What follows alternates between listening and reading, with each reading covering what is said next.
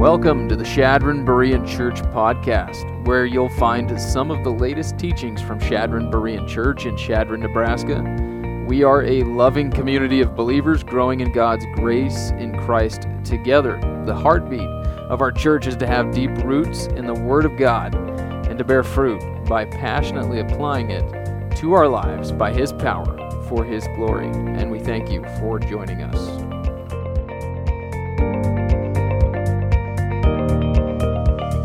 It is incredibly helpful to think of life as a series of moments.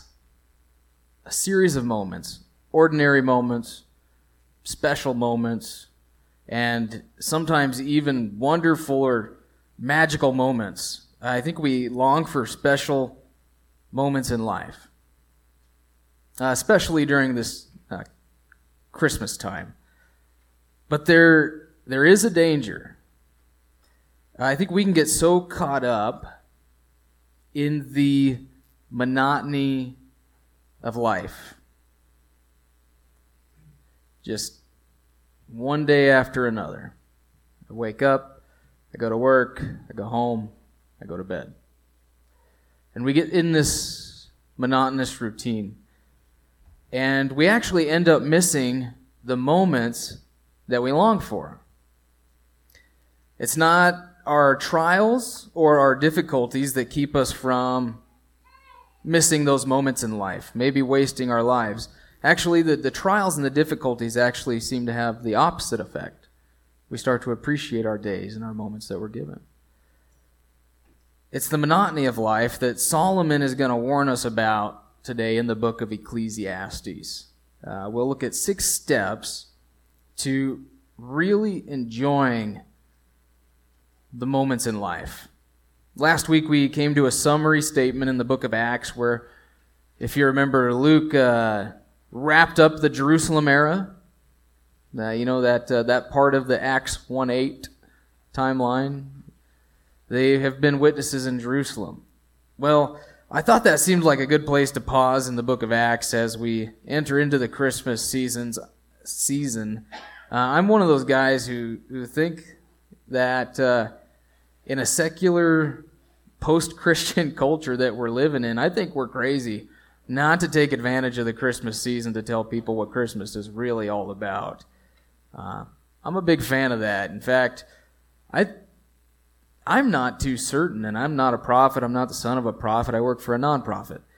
But I'm not convinced that Christmas is always going to stick around.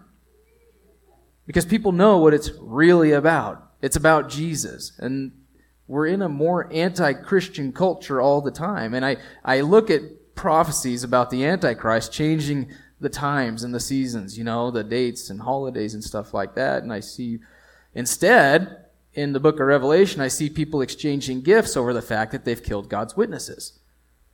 Like, they celebrate that. Okay? It's kind of their own little Christmas. So I think we're crazy not to take the time to celebrate Christmas and kind of focus on the incarnation. It is a critical doctrine. The incarnation and the cross. 2 biggest events in the life of Christ that we should celebrate and take time to focus on. I plan to, for our Christmas season, basically, I'm just going to do a special message in Ecclesiastes today. Just for fun. This is something that's been on my heart for a while. And after this, I plan to go to the book of Hebrews, where it talks about how God has spoken to us in His Son, Jesus Christ, in these last days. And we're going to look at some reasons for the incarnation. But today we're in Ecclesiastes just for a fun message, I think. And I have to say that there's a man, one of our Berean pastors on the other side of the state. His name's Brian Clark. I have to give him credit for a lot of this sermon because this subject is a passion for him. He preaches on it pretty regularly, I think. He has a long-standing heart condition that basically he doesn't know when his last moment's going to come. And doctors don't really know what's keeping him alive.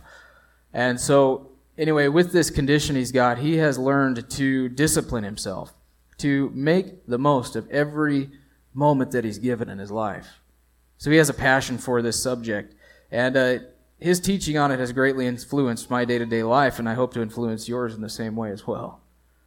Ecclesiastes 2:16 is where we're going to begin. If you want to turn there, it's after Psalms and Proverbs, kind of in the middle of your Bible, a little bit to the left of it, though, probably.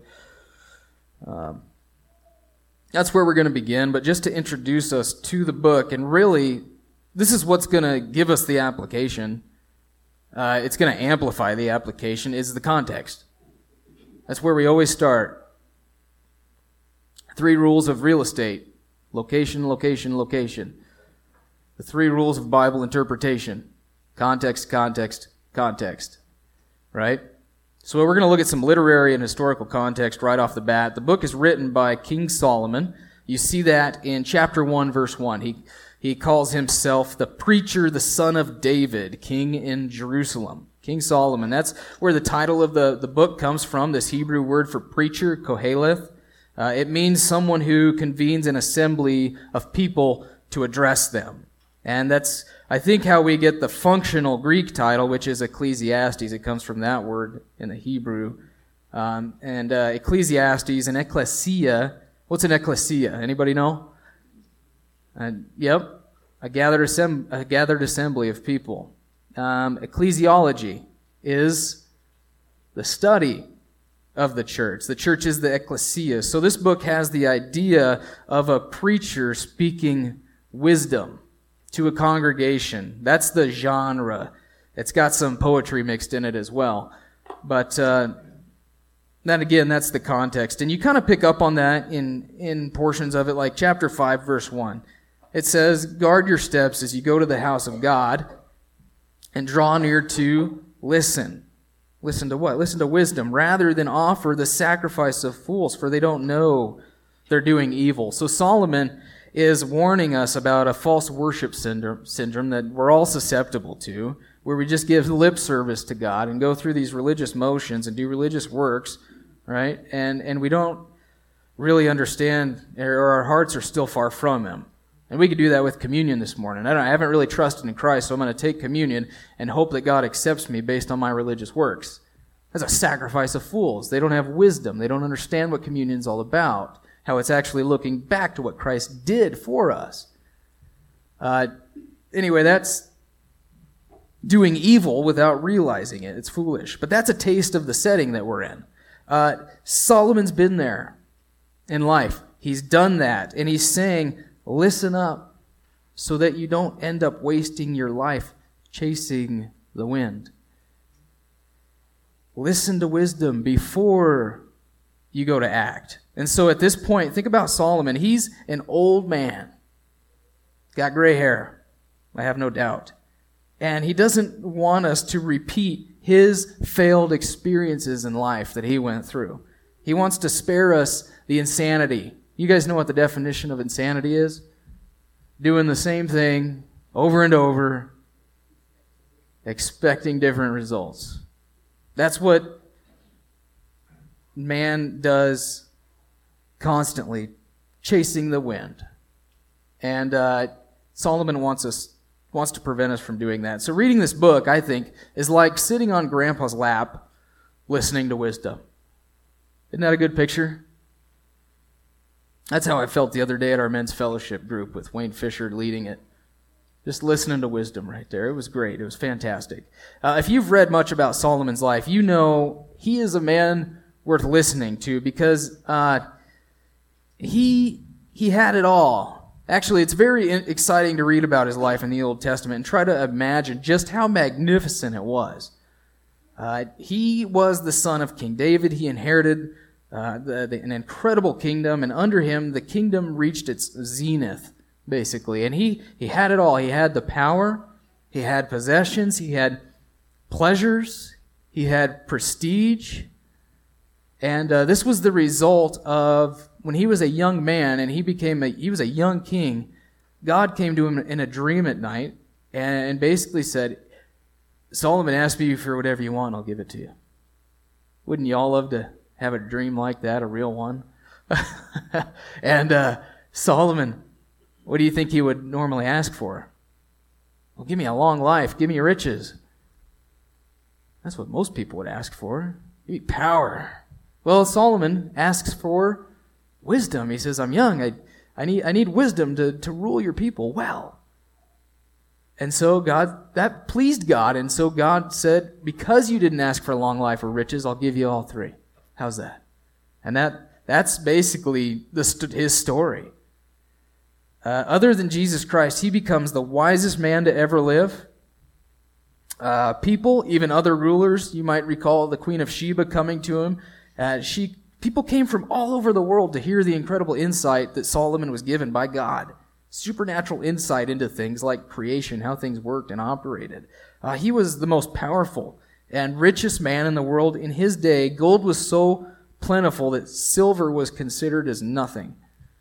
That's how much gold he had. And we could say that he had the world at his fingertips. Yet, even with all of that, Solomon was miserable. He had it all, and he's still miserable. What most men spend their lives chasing, he actually had it, and then he knew through his experience the inability of having it all. He knew the inability of all of it to satisfy you, truly satisfy you. And that's the experience he wants to share with us so that we'll learn from it. It's a been there, done that, grandpa, sitting on your lap type of wisdom.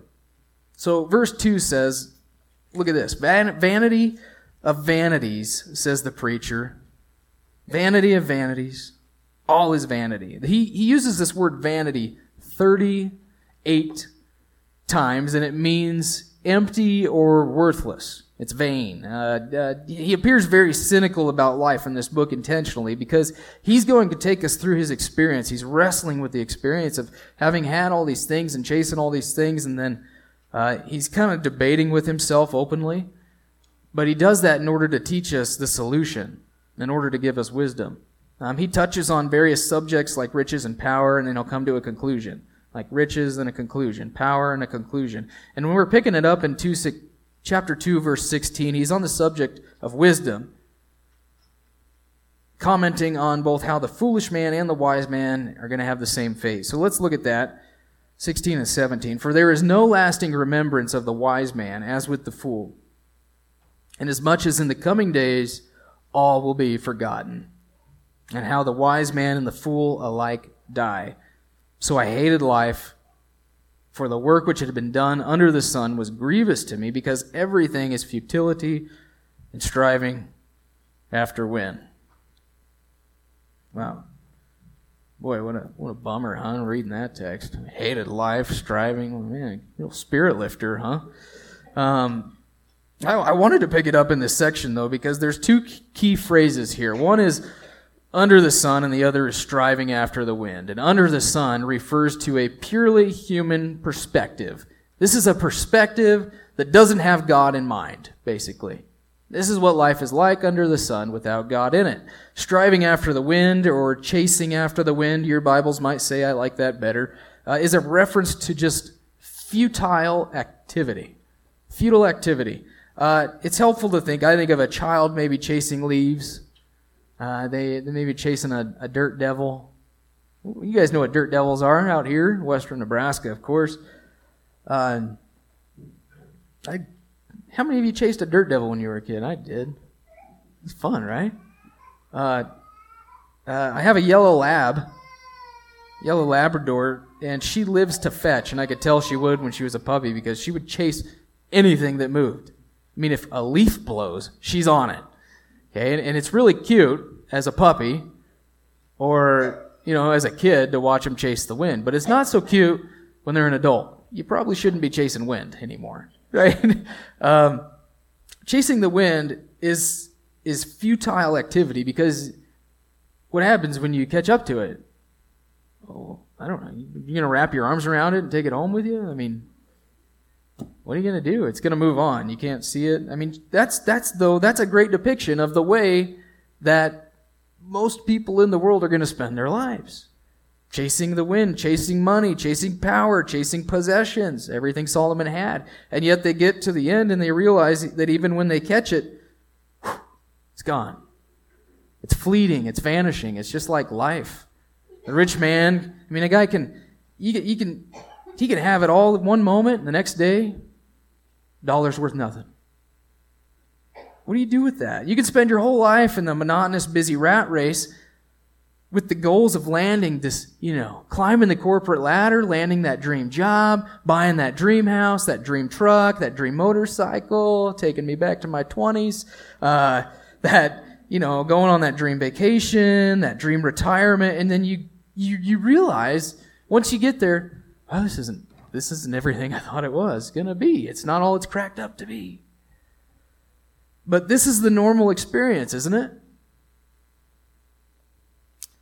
We just crank out one day after another, with our eyes on the future, never really enjoying each day. We're always living for another day. Always living for another day. We're just going to go through the weekly grind. Monday, Tuesday, Wednesday, Thursday. We're all living for 5 o'clock on Friday.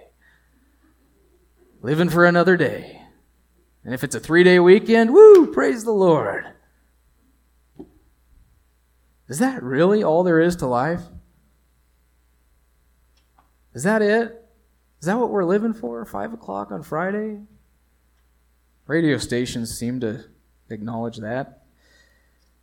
If we don't stop the insanity, the vain insanity, and listen to wisdom, we'll look back at the end of our life and say, what was the point of all that? What in the world did I just live for? What did I just spend my life doing? I lived for 5 o'clock, and 5 o'clock came, and I still wasn't happy anyway. What a waste. I don't want to say that at the end of my life, do you? Let's look at verse 18. Let's learn from this guy who's been there, done that. Thus I hated all the fruit of my labor. Hated it. For which I had labored under the sun. For I must leave it to the man who's going to come after me, and who knows whether he's going to be a wise man or a fool. Yet he'll have control over all the fruit of my labor, for which I've labored acting wisely under the sun. This too is vanity. Therefore I completely despaired of all the fruit of my labor, for which I had labored under the sun. When there's a man who has labored with wisdom, knowledge, and skill, and then he gives his legacy to one who has not labored with them. This too is vanity and a great evil. For what does a man get in all his labor and his striving with which he labors under the sun? Because all his days, his task is painful and grievous. Even at night his mind does not rest. This too is vanity. Sorry to lift your spirits this morning, but look at the result of chasing the wind here. I hated all the fruit of my labor. 40 years I served that railroad or that whatever it was and that company and hated it all. He's got deep anger and frustration and resentment associated with the objects he's been living for. You see that? Part of the reason has to be because there's so much uncertainty connected to them. Lived my whole life for this, and then I don't even know if I can keep it, or I got to give it up when I die. Chapter 5 describes a rich man who has it all one day and he loses it all the next on a bad business deal. And here's how, listen to this. This is unreal. This is how that rich man is described. He eats darkness. You ever ate darkness? He eats darkness with great vexation, sickness, and anger. What a description. See, chasing the wind does that because when you're chasing the wind, you're gonna encounter all sorts of blocked goals and hindrances and roadblocks in your striving along the way, and then you get it, you realize it's not what it's cracked up to be, and then you die and you can't take it with you anyway. Eating darkness. Vexation, anger, sickness. Makes you sick to your stomach. Oh, got that acid problem again. I'm so stressed out about this stuff I can't keep. I wonder how many people today are going to miss what God has for them because they're chasing what's only going to cause them vexation in the end. I mean, talk about the worst exchange ever. I exchange special moments in life for something that's going to cause me vexation. Let me exchange that. Yeah, great. Horrible deal. The wise man, he says, and look at chapter 5, verse 20 there. Here's the wise man. This is a different conclusion in here.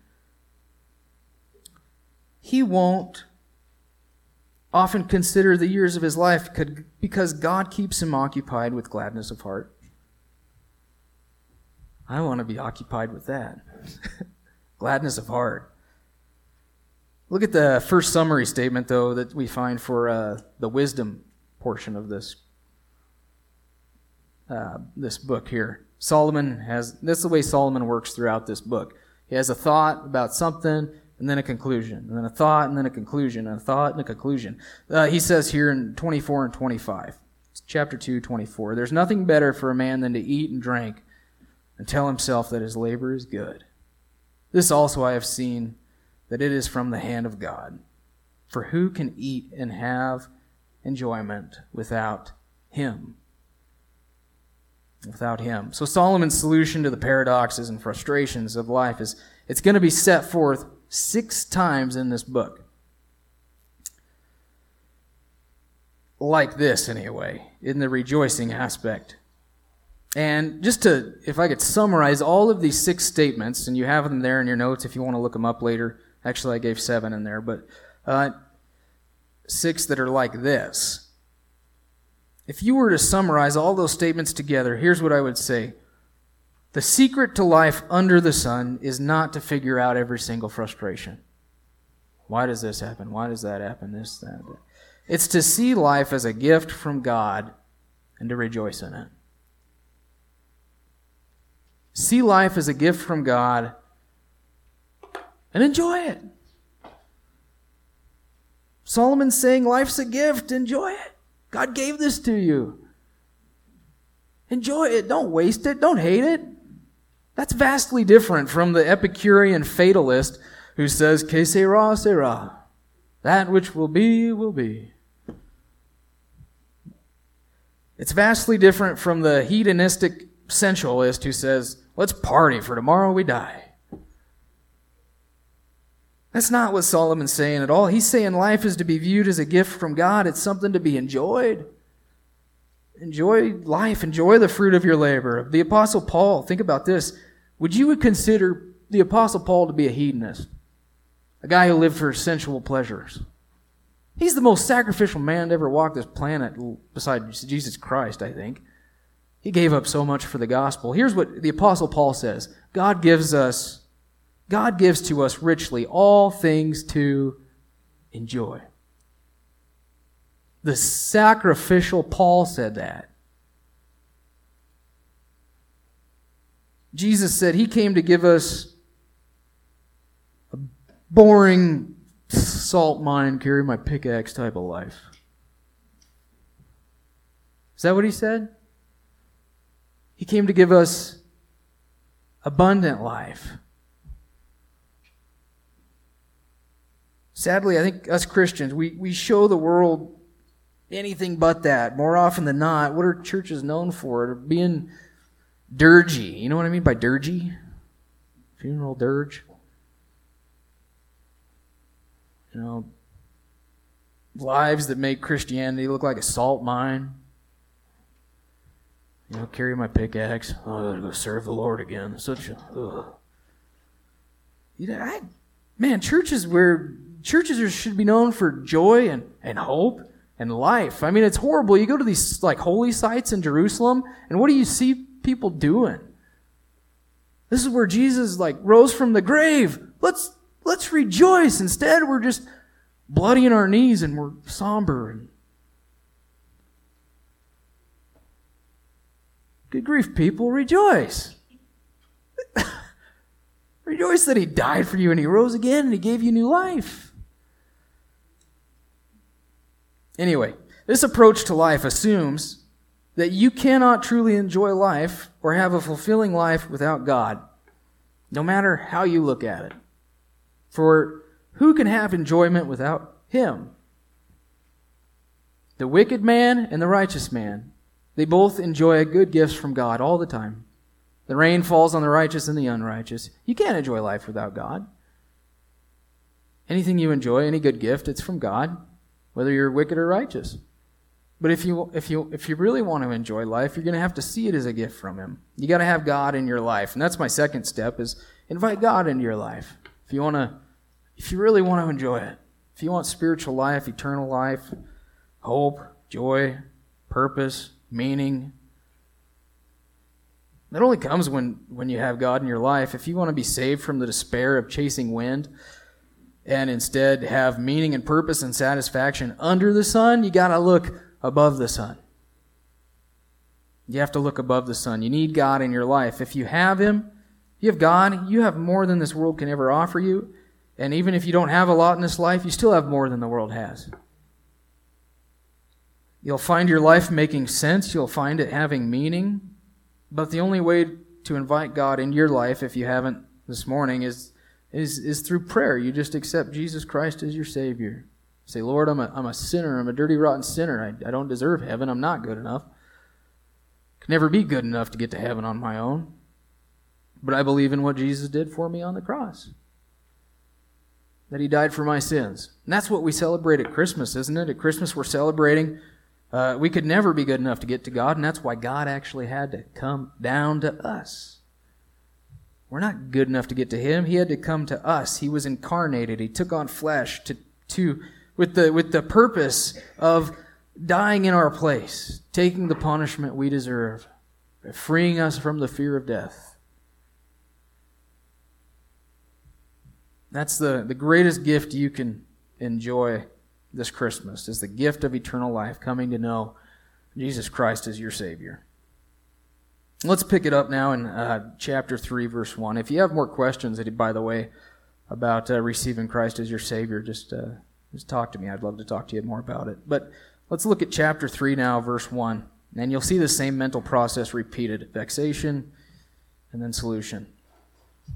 There's an appointed time for everything. And there is a time for every event under heaven, a time to give birth and a time to die. I think that sets the tone for everything here and what the rest of the passage is going to say. We're born, we die, there's something in between. A time to plant, a time to uproot what is planted. A time to kill and a time to heal. A time to tear down and a time to build up.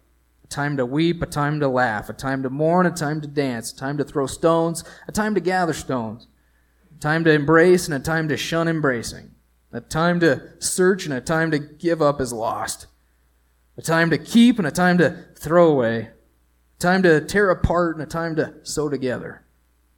A time to be silent, a time to speak. A time to love, a time to hate. A time for war, a time for peace. What profit is there to the worker from that in which he toils? I have seen the task which God has given the sons of men, maybe I should say the sons of Adam, with which to occupy themselves. Another spirit lifter there. But you see this passage, right? It's quoted at a lot of sentimental gatherings, quoted in a sentimental way, at funerals, things like that. But it's really dripping with sarcasm if you look at the way he finishes in verse 9 and 10. It's dripping with sarcasm and cynicism. It's very monotonous on purpose, I think. Almost like it's intended to bore you to death. Some of you probably fell asleep halfway through, reading that. A time for this, a time for that. Okay, we get the point. Solomon's asking, is this all there is? Time for this, a time for that. What advantage does anybody have? All just doing the same monotonous things. We're born, we die, there's a bunch of stuff in between. It's a monotonous life. We get up, we go to work, we go home, we go to bed.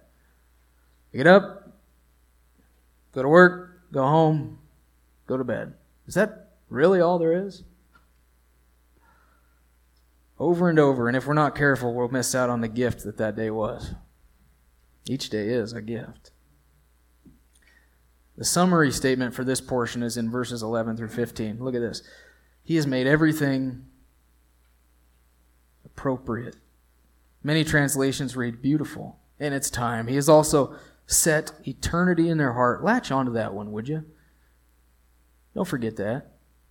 He has set eternity in your hearts, yet so that man will not find out the work which God has done from beginning even to the end. Eternity's in our hearts, yet we can't discover what He's done from beginning to end totally. I know that there's nothing better for them than to rejoice, and to do good in one's lifetime. Moreover, that every man who eats and drinks and sees good in all his labor, it is the gift of God. Do you see good in your labor? That's a gift. You see good in what you're doing? There's a lot we could pick apart here, but basically Solomon's saying that all the moments in life, from birth till death, are orchestrated by God. He grants us gifts. We are to make the most of them. We're to make the most of them. Actually, when you see that phrase, He seeks what passed by. Look at that, verses 14 through 15. I know that everything God does will remain forever. There's nothing to add to it. There's nothing to take away from it. For God is so worked that men should fear Him. That which has already been and that which will be has already been. To God, He sees from the beginning to the end. He sees it all at once. He's outside of time like that. For God seeks what has passed by. When I see that phrase, it reminds me that once a moment is gone, there's no getting it back, and yet we'll have to answer for that moment. I don't think you want to get from that the idea that because we have gifts like spiritual gifts, we need to have some sort of, we're on this treadmill, we have to have some sort of high intensity of ministry every day. The phrase used to be burn out or rust out. I'd rather burn out than rust out. Is that really the only options we have? I'm either going to burn out or rust out. That's not what the text is saying. The point that he's saying is we should be making the most of the moments that we're given, soaking them up, and enjoying them. That doesn't always have to involve some sort of high ministry intensity all the time. Just enjoying the moments that you're given. That's my third step. Just take time to really enjoy your moments. Really enjoy them. Slow down. Isn't that what Ed said? He encouraged us to do today before prayer. Just slow down, rest. This Christmas season, it's so busy. Slow down. Take it down a notch. Find time for that. Soak it up. Don't hurry. Enjoy a conversation with somebody.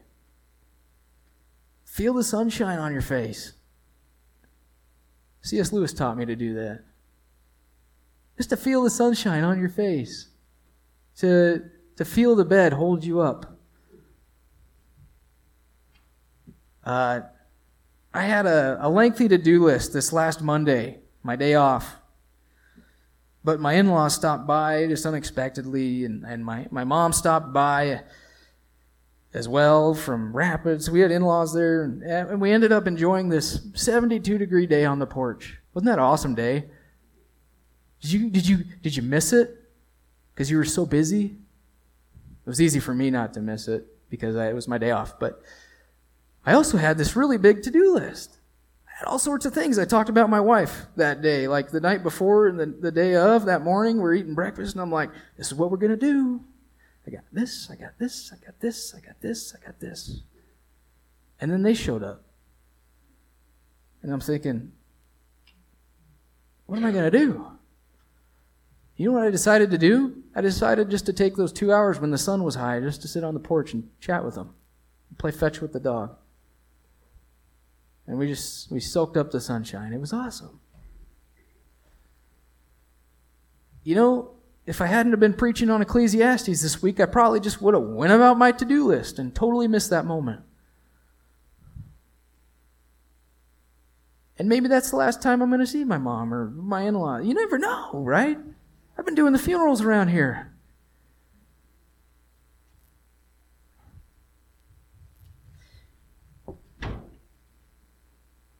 Man, didn't think that was going to happen. Enjoy the food on your plate. Don't just woof it down so you can get to the next thing. I think most of the time we eat our meals without even really enjoying our meal because we're so busy doing this.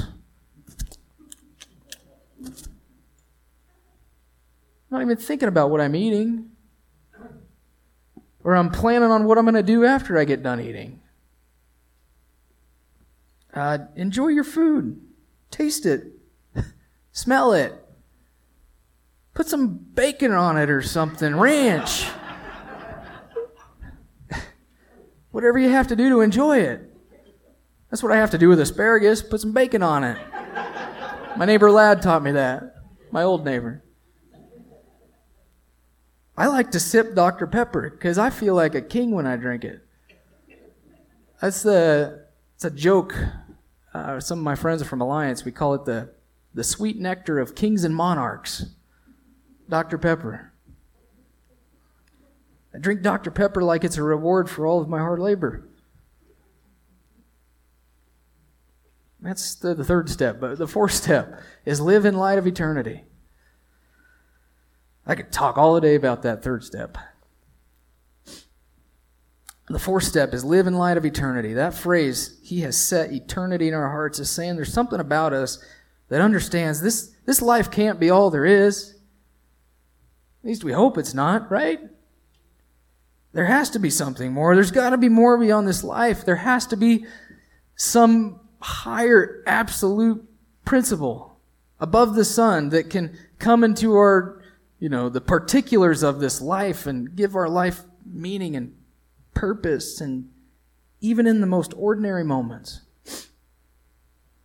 That's what's so saddening about the evolutionary junk out there that you're fed. That's teaching people to see life only in light of the particulars. Only what's around me is really true. Only what I can see is all I'm going to trust. And so you live with the thought that you're an accident, nothing matters other than natural selection, which is a joke. And it's a joke because I believe in engineered adaptability, not natural selection. Look it up.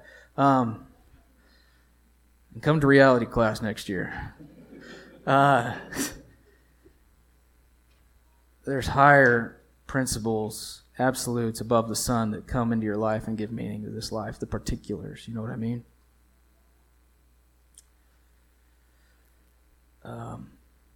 That's what you need, because we want to know that there's something more to live for than just chasing wind. And Solomon's good word is that there is something more, and that something that's so awesome it can make even the most ordinary moments have eternal significance. He says, we don't always know what that looks like, right? Yet man will not find out the work which God has done. But God's going to make everything beautiful in its time. And I think if we want to see more what God is doing in our ordinary lives, I think we have to discipline ourselves to see the eternal good in each day. And I put a devotional in your bulletin about this. I didn't feel like I had time for it in the sermon, but I put it in your bulletin. It'll be on the blog later. But that is there to help you grasp that concept more, how an ordinary moment can have eternal significance. And I took more liberty than usual with that insert, so please be gracious with me. But the fifth step is discipline yourself to see that eternal good in each day. Discipline yourself. Try to imagine with me just the fleeting brevity of your life. Pretend there's this never-ending line that basically stretches from one end of the room to the other. It just goes on forever. There's this line, and I have a picture to kind of help us out with that. Eternity goes on forever and ever. However, now imagine within that eternal line, where God has always existed, a few inches there that basically represents time, the beginning from when God created the world to the consummation, when God sums all things up in Christ. And we're in that somewhere. And I put our life is that little sliver of time. That's your life. You're within time, which is within that eternal aspect. And I put us near the end of time. Why? Because we want Jesus to come back. Amen? Man. That's how the Bible talks about the days we're living in. It's the last days. It ain't going to go on forever. He's going to come back. He's going to sum things up. And basically, you can, in this short little life, you can chase the wind. You can live for the things that are within this. I'm going to live for this. Or you can live right now in light of 100,000 years from now if you want. On a new heaven and a new earth. So you can live for this world, or you can live for things that really just matter forever. You can waste it by living in fear and anger that you'll even lose this life. You thought about that? I'm going to waste this life because I'm so scared that I'm going to lose it. It's happening. That's the real pandemic, is the fear. Look, COVID's a real thing. I'm not going to mock it. People are dying.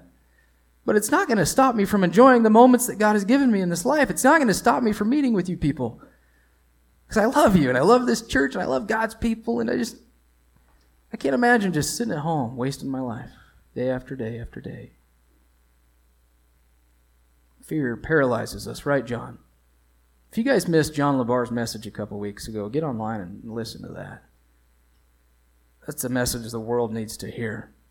And there's a phrase that I've kind of, it's a little tacky, but it's helped me. This will help us keep us from wasting our lives. It's the next slide, the 6th step. Remember that it's not just another. It's not just another day, you could say. This day is a gift. This day can have eternal significance. It can matter forever. It's not just another drive to work. I can sit here and cuss all the traffic and, just have this monotonous drive to work, not even thinking about what I'm really doing.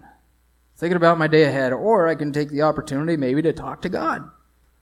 It's a time for me to pray. It's a time to thank God. It's a time to praise God. Turn the radio on and praise God. It's not just another drive. It's not just another work day, maybe. It's an opportunity to serve the Lord in whatever your vocation is. That's what Colossians 3:22 says. We don't just serve man. Whatever we do, we're actually ultimately serving the Lord. This is an opportunity to serve God today with the gifts and skills that He's given me. And I'm not only serving God, I can use these gifts and talents to just make someone else's life better and just make them happier. I can bless somebody with my gifts. I can encourage a coworker. I can encourage a customer at my retail store that I work at. Or I can sit here and moan and groan and gripe and just can't wait for Friday. See what I'm talking about? It's not just another sunny afternoon. It's a time to spend with family on the porch, to go on a walk with a friend, to wet a line, to go on a hike, to enjoy God's good gifts, whatever that looks like to you.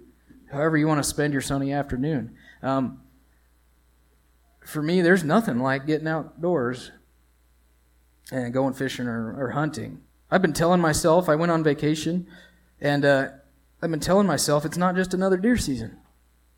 We had someone in our church, or at least a member of family member of a member, and they passed away the day before deer season. I thought, what if that was my last deer season? I'm not saying that to spark fear. I'm just saying I'm saying that to make you enjoy the moments you're given. What if this is my last deer season? I'm going to soak up every minute of it. I've spent deer season in the hospital. When I was in high school, I spent the whole deer season in the hospital with pneumonia. So no, pneumonia is not new. For me, the outdoors and wildlife makes my heart soar in worship to God. I mean, nature to me is God's cathedral. That's something that It does something in me that nothing else does. That's my sacred pathway. You ever read that book, Sacred Pathways? That's how I worship, man, is getting out into nature, and it's a cathedral for me. And that's my equivalent to walking with God in the garden in the cool of the day. What's that look like for you? Go and do it. Take some time to do it. I soaked up every single moment of this deer season. I didn't waste a drop of it. Some of you lead Bible studies. It's not just another Bible study. It's not just another Bible study. It may be that one Bible study someone really needed to understand God's Word. Maybe God gave them guidance and direction in that Bible study, and it's going to change the life of their trajectory forever. They might take something home from that Bible study like I did on Friday. It's something I probably won't ever forget. Maybe someone learned something new at your Bible study. Maybe they're just encouraged by it, and they're sent home. They came, and they're just so depressed and kind of a lot of junk going on. They come to your Bible study, and now they're encouraged. And they have hope again. And they just go home in a better frame of mind, and they wake up in the morning with that frame of mind, and they're at work, and they encounter a difficult situation, and because they're in a better frame of mind, because they went to your studies, someone sees the way they respond to that difficult situation, and they say, wow, what does that person have? How did they do that? I want what they have. So your Bible study becomes a seed to a seed that plants a seed, and it's like, you wouldn't see it or know it, but maybe God's doing that. It's not just another Christmas dinner. Allow me another couple more examples here. It's not just another Christmas dinner. You might have 20 more years of Christmas dinners together with your family. Praise the Lord. But because I've been doing the funerals around here, I know that for some of you it's your last Christmas dinner with everyone present at your table.